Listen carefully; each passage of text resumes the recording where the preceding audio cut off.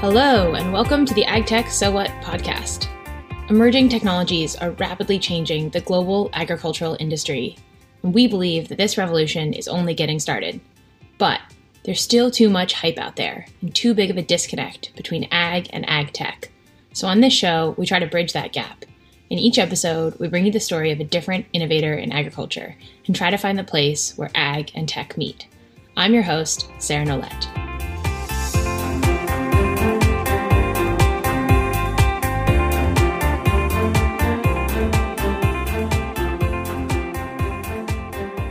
Welcome to our latest episode of the AgTech So What podcast. This week's guest is Matt Roesner, coming to us from Western Australia.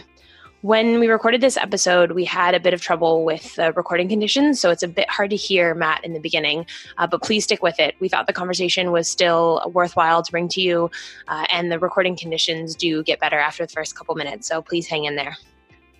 I loved chatting with Matt because he is such a good example, and the product that he's talking about is such a good example of how innovation in agriculture can come from all different areas and can be brought to market by all different kinds of businesses. So Matt talks about the Marshall multi-spread product, which is quite famous in Australia. He also talks about the evolution of that product, some of the software that they're building, and more broadly, how the ag tech space is evolving, what's the future of data, of standards, and even of agronomy itself. Really enjoyed this episode with Matt, and I hope you do too. Matt Roesner, welcome to the podcast. Thanks so much for joining me. Thanks for having me, Sarah. So I wanted to start with, like I usually do, a bit of your, a bit of your background. So tell me, how you got to where you are today, and what is kind of currently in your repertoire of various plays, which I've seen in the ag and ag tech space.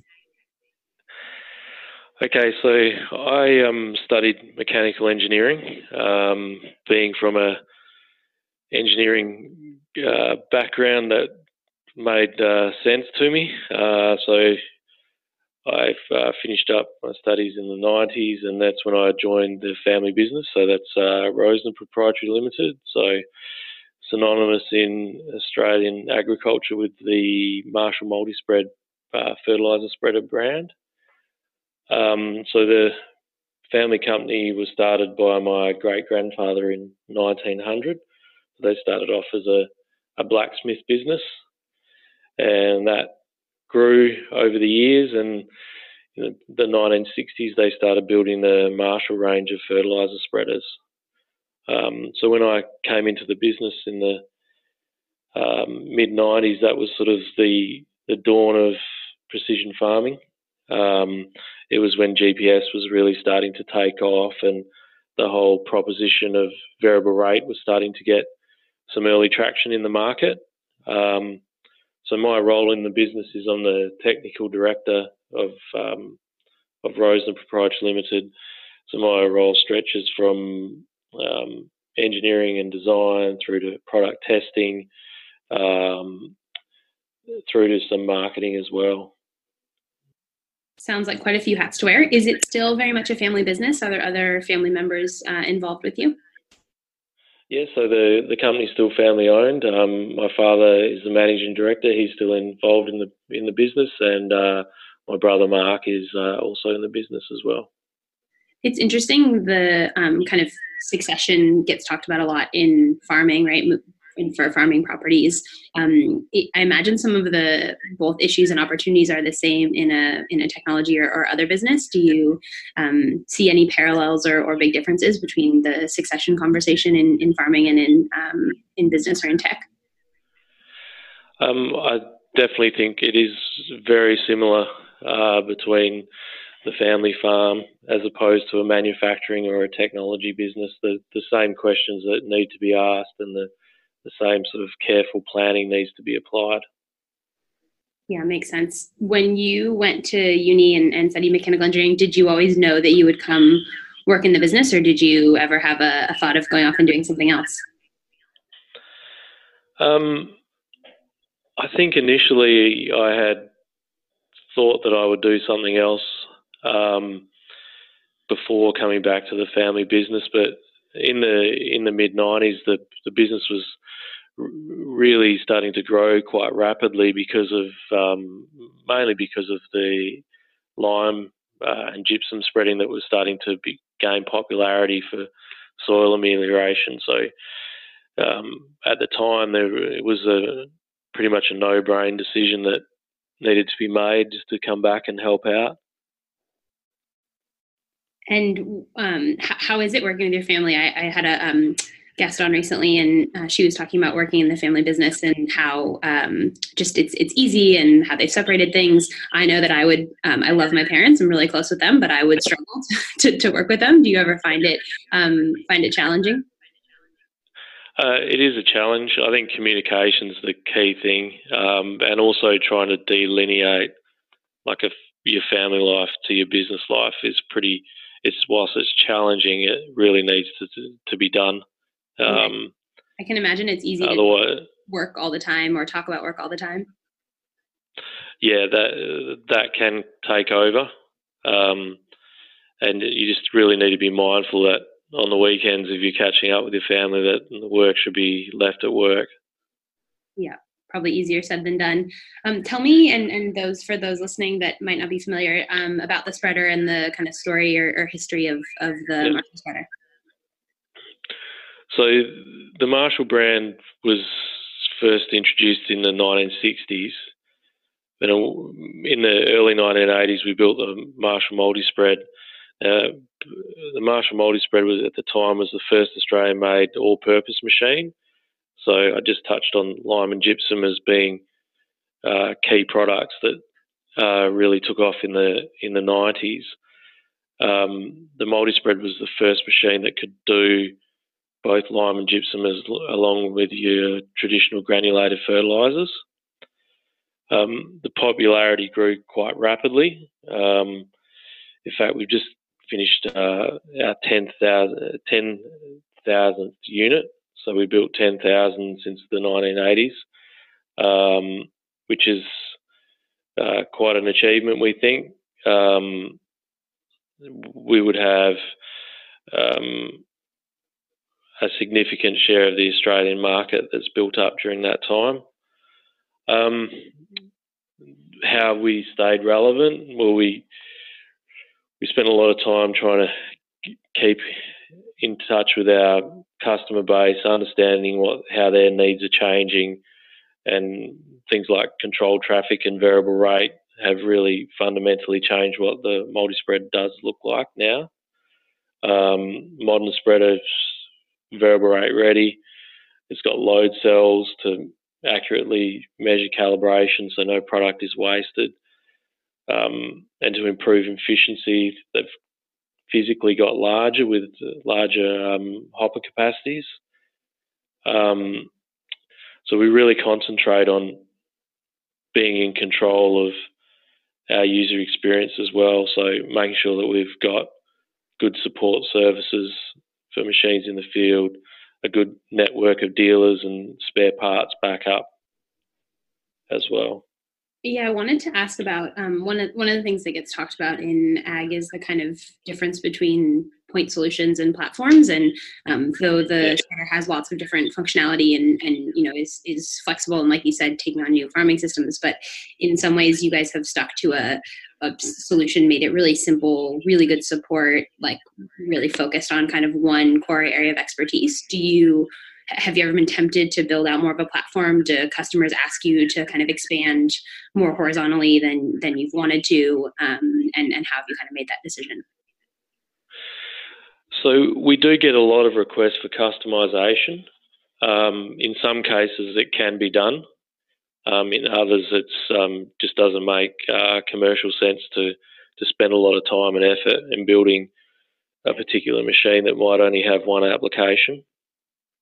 So I think in farming, simplicity is very important, and we've tried and we continue to do so to build really simple systems that are easily maintained. They have a long service life as well. I think one of the big challenges for farmers today is just the cost of capital equipment. It's continually rising. and they're spending large amounts of money on machinery that's only used for 2-3 months of the year, and then it's put in the shed. So we've really concentrated on building something simple, easy to maintain, that will last multiple seasons, and have a long service life. Yeah, that makes total sense. Are there ever any? Could you give an example of a feature that you thought about building that you guys didn't build, or like a path you could have gone down that you didn't go down? So in the early 2000s, we looked at building, combining a fertiliser spreader with a chaser bin in one unit, and we built some prototypes, put them in the field, but they weren't really successful. We've also did look at using our core technology for a couple of mining applications as well, but that wasn't successful either. Interesting. How did you, like, I can imagine it's hard to, when you've taken the time to build out a prototype and, you tried to go with the chaser bins as well, and then it didn't work. Was it really obvious that it didn't work, or was there a bit of kind of loss aversion where you wanted to keep going down that path and hoped it would work, or like, was it easy to let go? As an engineer, it's always difficult to let go of your ideas. They become a bit like babies, I suppose, like children. And there's also inventor syndrome as well, where you obviously think that what you're building is going to rule the world. So it wasn't a difficult decision with those two projects to walk away from, because commercially you could see that they weren't going to make sense. And they had such a small share of the market. You've got to weigh up spending a lot of time thinking about a small share of your market rather than the other 97% that are changing rapidly.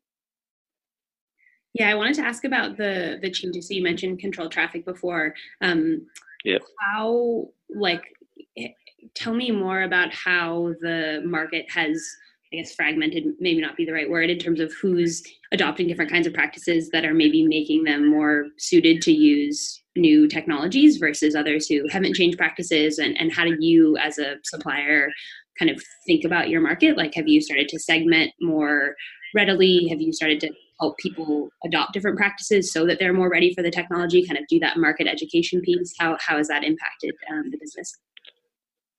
So I do see that the market is segmenting to a degree. So you've got your early adopters, and they've probably got the latest control systems and control traffic, so 3-meter wheel spacings, load cells, like the fully optioned up machine. And they've probably been, the last 25 years, there's been a certain group of early adopters.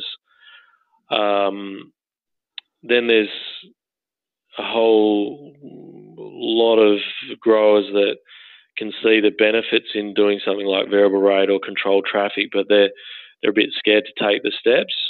And those, I think they're concerned by having the support from OEMs, equipment suppliers, and potentially their agronomists as well. So it does take a bit of education to move people to the new practices. And in some respects, there are some growers that are quite happy just to stick with a simple machine, and they don't have the need to do variable rate. Perhaps their soils aren't variable enough to justify the investment, or that they're on top of their management and their costs. Yeah, really interesting. I think that you hit on the right point that I hear a lot around kind of fear and that lack of support, like, just not to go on the journey alone. And if I get stuck, like, kind of who am I going to call, and what does that full ecosystem look like? And if things don't work out, or if I have questions. Yep.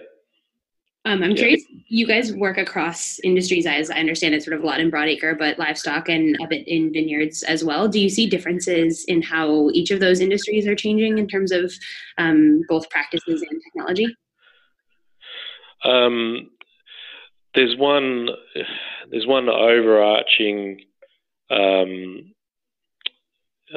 thing that's happening across all the industries, and that's just that they need to be competitive. So they've got to get higher yields or be in control of their costs, and that's happening across agriculture, all the subsets of agriculture. The days of being able to put out fertilizer or spray and know that you're going to get a return, they've disappeared. Yeah. And is that pretty true? It sounds like in all the industries, are there kind of nuances that have impacted technology adoption? And I guess like one thing that's interesting to me that we talk to entrepreneurs about is based on the kind of market size or commodity value, you might pick different markets. Like if you have a technology that could be applied to a bunch of different industries, you might use market size as a reason to pick one over the other. So some industries kind of get more technology than others.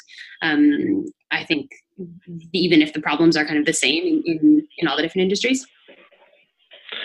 Yeah, look, I think the obviously broadacre and large livestock operations, they operate on a smaller margin.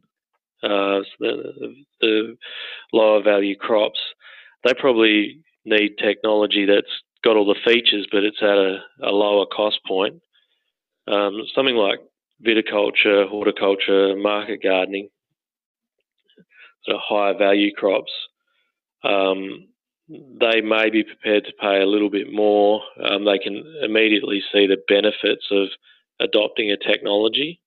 It's maybe because that those sort of enterprises are much smaller in scale. It's immediately obvious to them how a certain technology would improve their bottom line. Yeah, makes sense. How about this? I think also if you think about broadacre or larger livestock, it might take a few seasons for them to actually realise the value in going to controlled traffic or variable rate, because it's so heavily dependent on climate in Australia.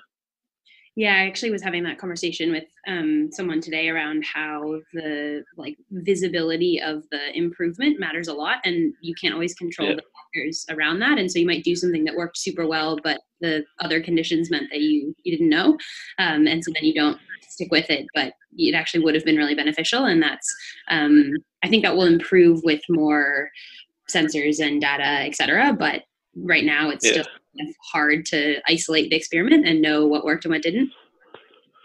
Yep. So the digital space has obviously grown a ton. Tell me about kind of your guys' play in that space, and the background story of the app and what you're now doing on the digital side. So we decided a few years ago that we would build a mobile app for sending out calibration data to our client base. So previously calibration data was all in a manual. That was a fairly static thing. So different products would change, the fertilizers would change, and the manuals weren't updated. So what we decided to do was to put all that information in a really flexible iOS and Android app, put that out to the market, and we got a really good response.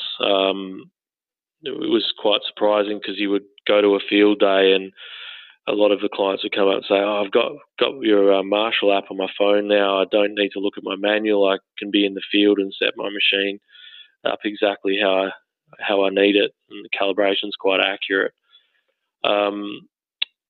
We then thought, well, mobile's moving quickly.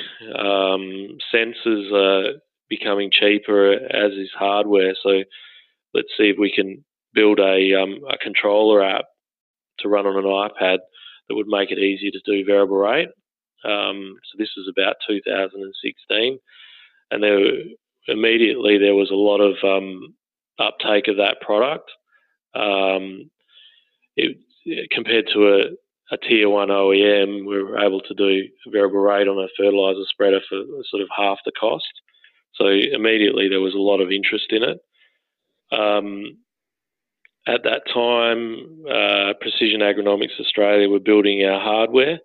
So they're a Esperance-based company who we were working with to do hardware development.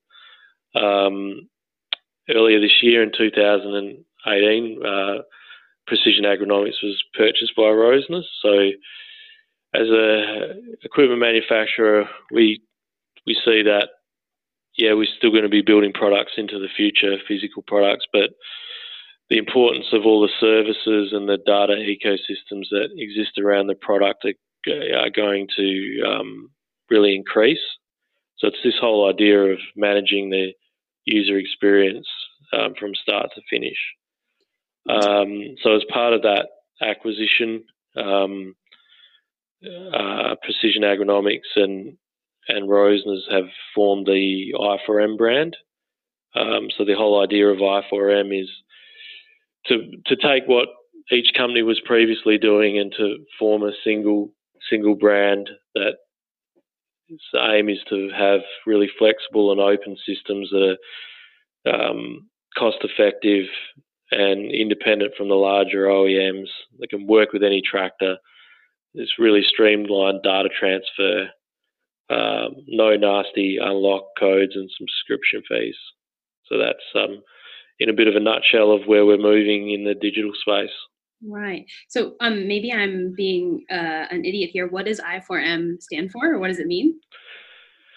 So it means Internet for Machines. That's how the name came about. Our whole plan is to be able to have equipment talking back to the internet to transfer and receive operational data, prescription maps, as applied data. Yeah. And when you guys started down the path of kind of building this app, how did you find doing more on the software side and that direct user interface? Like, it's not necessarily the same skill set or capabilities as what kind of core business was. How did you find entering in the software world and managing that space? Look, it was a very steep learning curve. At times, it has been quite difficult. I think in the digital realm, specification documents like roadmaps, etc., are really important.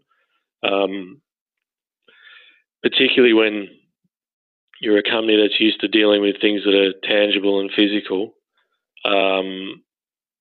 It's a bit abstract to then have your team start thinking about software and code, and this is the value is in the code, not something that's physically able to be touched, etc. Yeah, it's really different too from like a that kind of visibility of results. Like, we made a bunch of progress today, we wrote these functions, or we got and it's like, well, let me see it. It's like, well, like, you can't. Yeah. So I'm curious about the kind of variable rate space in terms of you guys get. So as I understand it, you can get different maps from different providers, like third-party providers. Do you see that space becoming more standardized? Like, I imagine that kind of translation into a shapefile or whatever is still a bit piece by piece. Do you see it becoming more standardized? Who's going to, if anyone, kind of own that space or do that in a more standardized way? Or how do you see that evolving? I think that the shapefile format is a proxy at the moment for a standard. Most systems can interpret a shapefile. My thoughts are that eventually the industry is going to have to embrace data exchange, and that perhaps the shapefile will be that default format. I think one of the biggest challenges at the moment with moving prescription maps around is the whole USB transfer, and like having to have directories set up properly on USB drives, that is really limiting the use of prescription maps. The way our system works is that there's a website that the user can create their own username and password for, no unlock codes and subscription costs. You buy the hardware, you get access to the website, and then it's as simple as just dropping a shapefile onto the server and then syncing it to your device. It's a very simple process. I feel that the larger OEMs do make it a little bit too difficult for most growers to get their head around that, the transfer and the file formats, etc.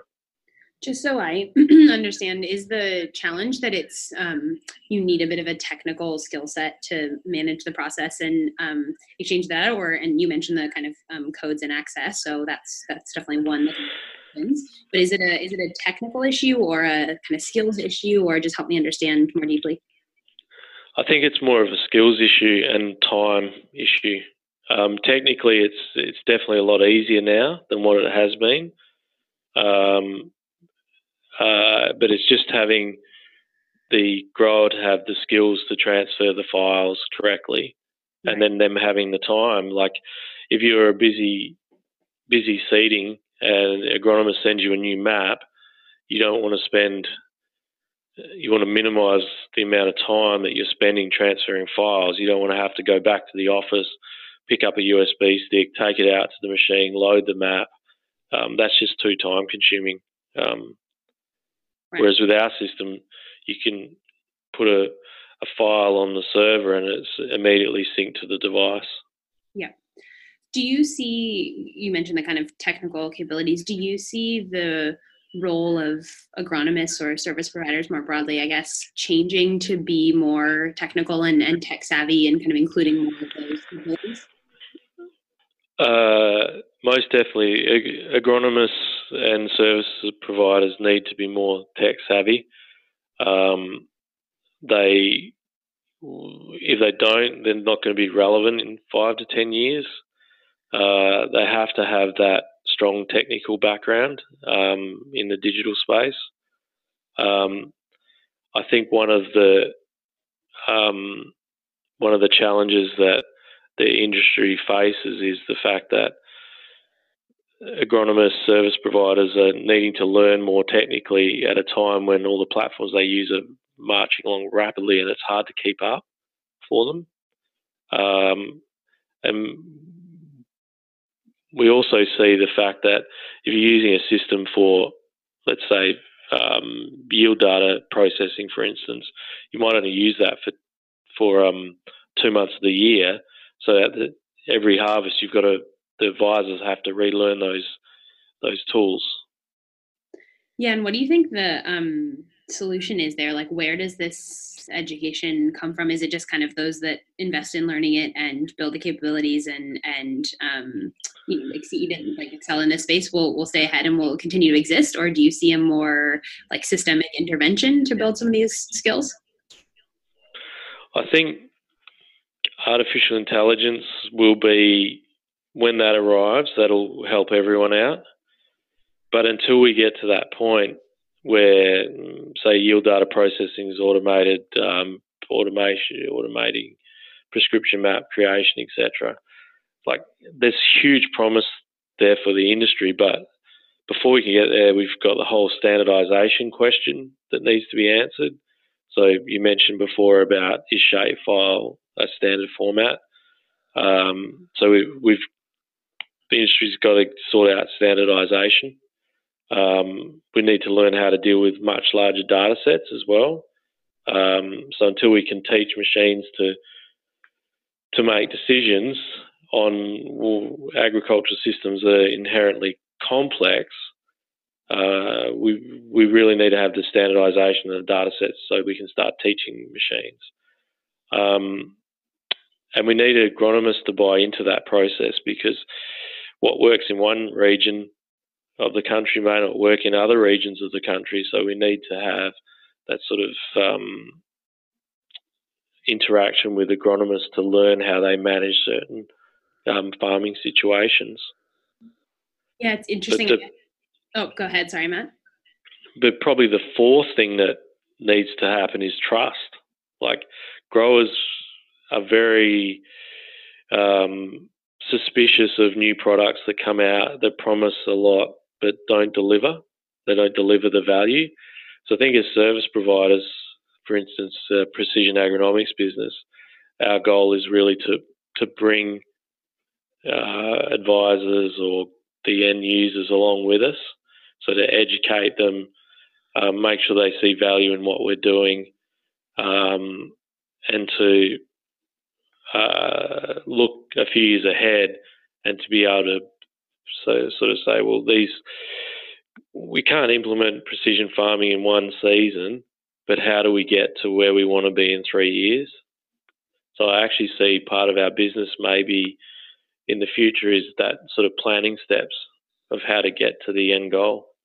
Yeah, I think it's really interesting, the kind of evolving role of agronomy and service provision. It's not that it's going away, and I think there's a lot of fear that, when this technology comes online, we won't need agronomists or we'll replace them. And I think your point is a really good one. It's actually more that the skill set will change and evolve and almost kind of vertically integrate. Like, more of the process will be human plus technology and covered by perhaps a single company than before. But it's not that the human won't actually be in the loop.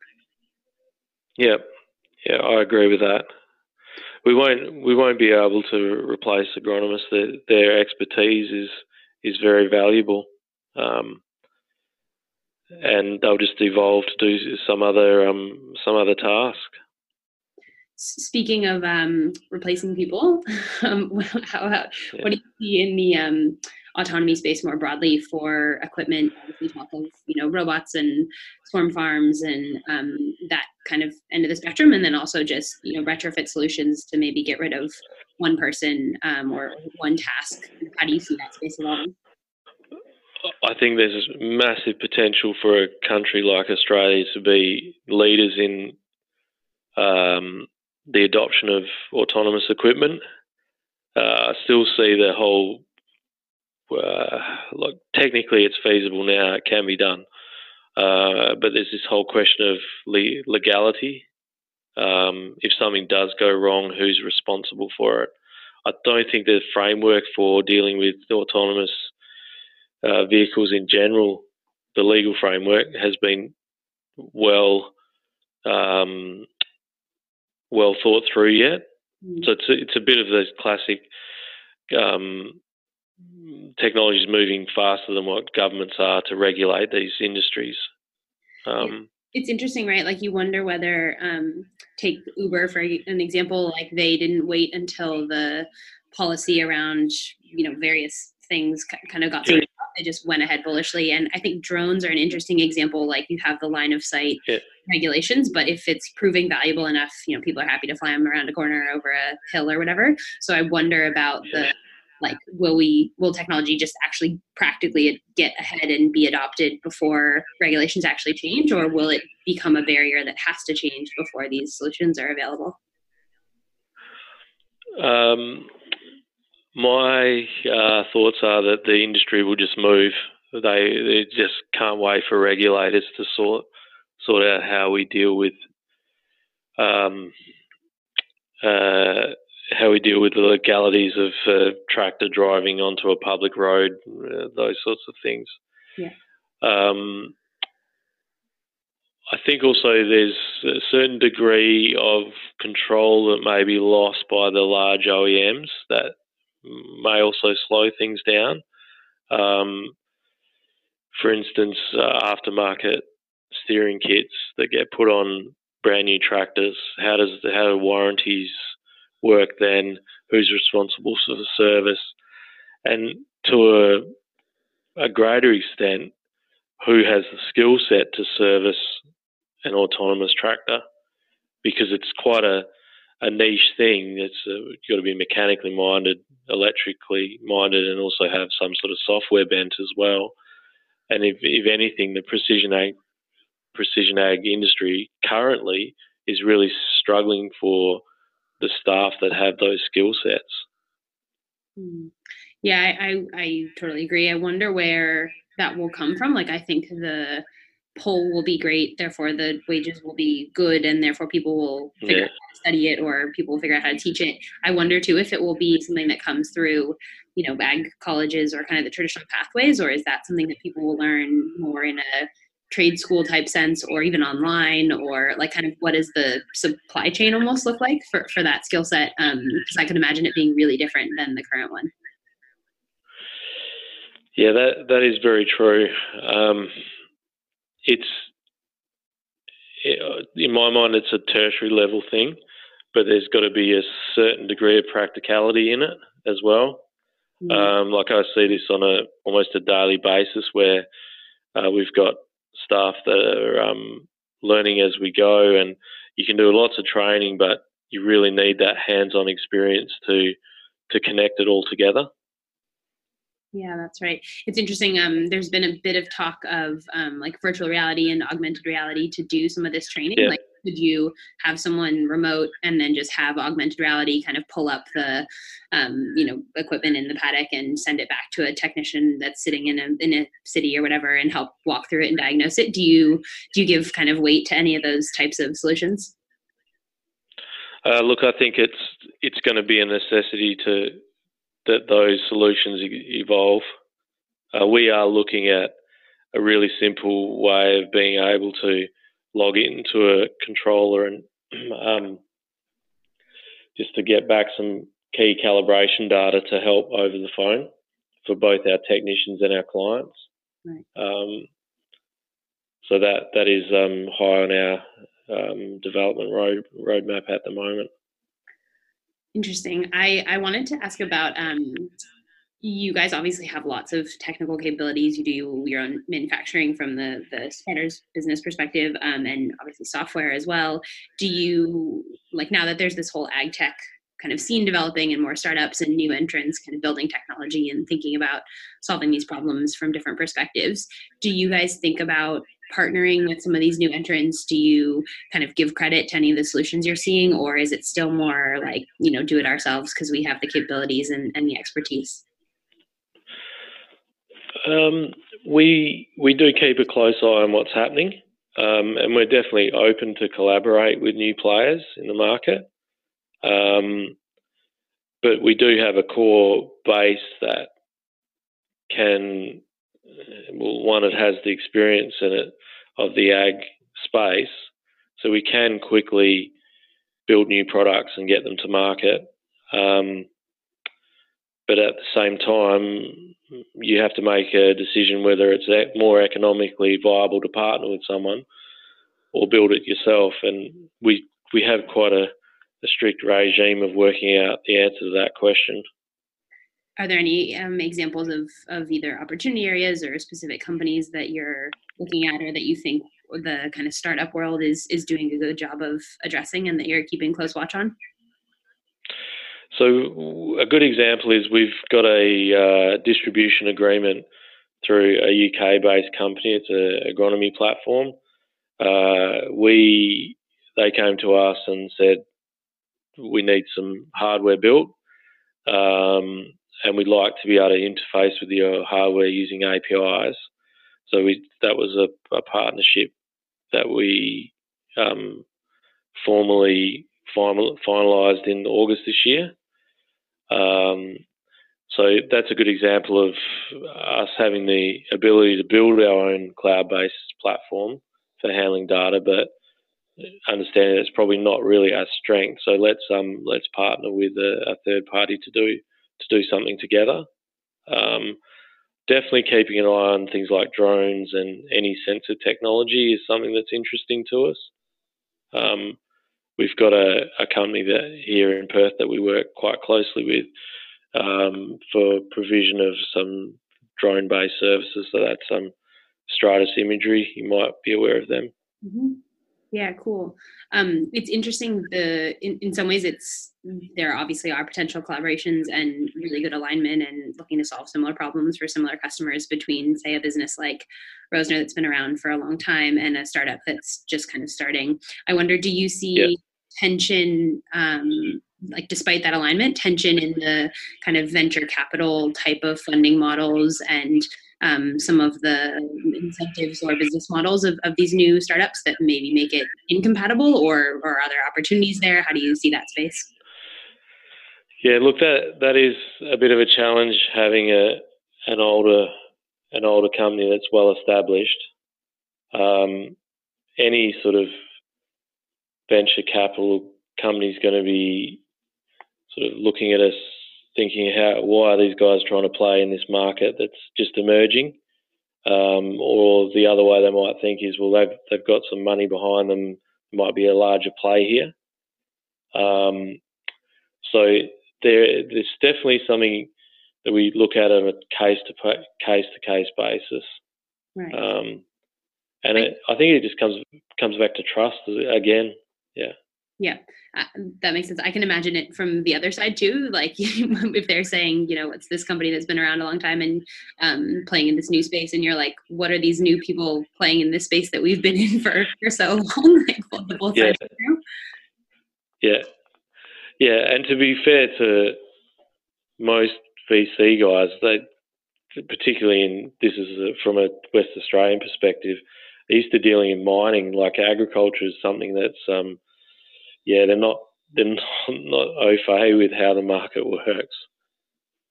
Yeah, that's definitely something we've seen in our work, that there's a kind of getting up to speed on the space process, and made even more complicated by the fact, like we were talking about before, that each industry is different. How it works in broadacre would be different than vineyards, would be different than livestock, etc. So it's pretty complex, but if you stick with it, there are obviously, as I'm sure you believe as well, big opportunities.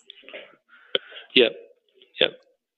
So tell me about where you see, I guess kind of a couple part question, where you see yourself and where you see the precision ag space in, let's call it 10 years. What do you think is happening? What's different from today that will be happening then? I think in 10 years' time, there's going to be huge sensor networks that are operating across farms in all different industries, collecting data in real time that's being sent to cloud-based systems that have some degree of artificial intelligence to help growers make better decisions. I hope that we see better system interoperability, so the large players all talking to each other. I'd like to see that happen. Whether it does or not, we won't really know until the future comes. I like to think that support becomes a lot easier to deliver and less of a challenge, and that what will drive that is better skills in the industry as well. Like, it would be great to see young people seeing precision agriculture as a great career to get involved in, like one of those sort of cool careers that they know that they're going to be able to work in the industry for the next 40 years and always be challenged. Yeah, I think that those are common things. I'm curious on the sensors and the kind of rollout of the networks. Who do you think's behind that? Like in this vision you've created, is it a bunch of different companies? Are they startups? Are they existing providers? Like, how does that happen? I think we're going to see initially there'll be quite innovative sensors that come on the market, but I see that they'll probably start to get gobbled up by the bigger players. If they can see, as soon as they see some value, then they're going to want to acquire those smaller companies. The more complicated sensors are probably the larger companies are going to start building, because they obviously cost quite a lot to develop. But it may not be your traditional manufacturing companies or OEMs that start building the sensors. It might actually come the other way. So companies that have cloud-based systems and they want to get a certain piece of data to add value to their system, they actually might start building sensors. I think that's a big possibility. I mean, these days with sensor technology, it's all almost like a commodity, and it's becoming much easier to develop a particular type of sensor for a particular system. Yeah, we're definitely seeing that. I think my sense is that space will get commoditized, and I mean, there'll be some winners in the process, some acquisitions, as you said, and some wins. But my guess is that's not the space you fully want to be in. And how about yourself, Matt? Where will you be in 10 years? What will your day-to-day look like? Look, I'm hoping in 10 years' time that we've got the i4M brand is really well established, and that we a business that continues to evolve and stay true to our sort of core values. Like I often say that it'd be amazing if in 50 years' time Precision Agronomics is known as a business that's well trusted, high level of customer satisfaction, being able to deliver value, and that essentially it's got a good name in the market in the same way that the Marshall Multispread brand has. As far as where do I see myself fit in, I'd be hoping that I can pass on a lot of my knowledge and educate the younger generation to be able to use the new tools, but also use a lot of that knowledge that I've been able to build up over the years. I know you said you have some kids. I think they're probably too young to be fully working in the business in even 10 years. But have they shown any inclination, or do you have aspirations for them to join the business one day as well? Oh, look, it'd be a great story if you could say that it was the fifth generation involved in the family company. I think that if I look at, say, the big European family companies, they've always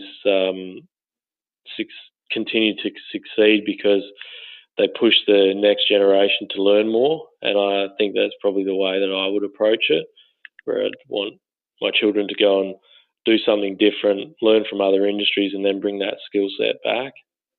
I think that's very important.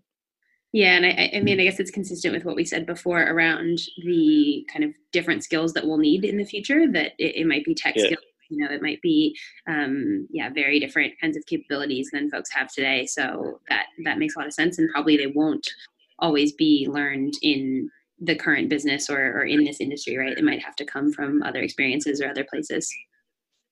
Yep.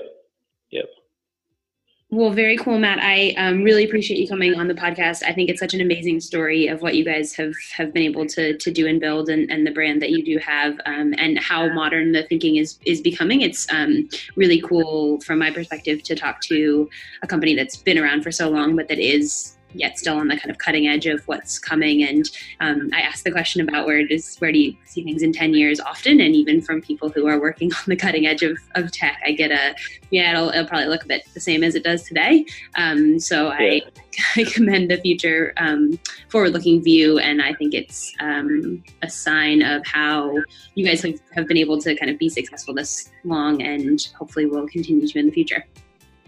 Yeah. Thanks for having me. I've enjoyed talking. No worries.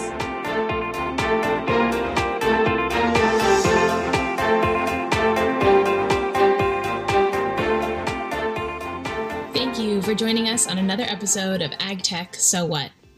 You can stay up to date with the latest episodes and news at agtechsowhat.com. And as always, if you have any feedback or other guests to recommend, we'd love to hear from you. Just hop on the website and leave us a comment or send us a message. Finally, if you like what you're hearing, and we hope you do, please share the podcast with a friend or leave us a review on iTunes or wherever you get your podcasts. Thanks again for listening. Catch you next time.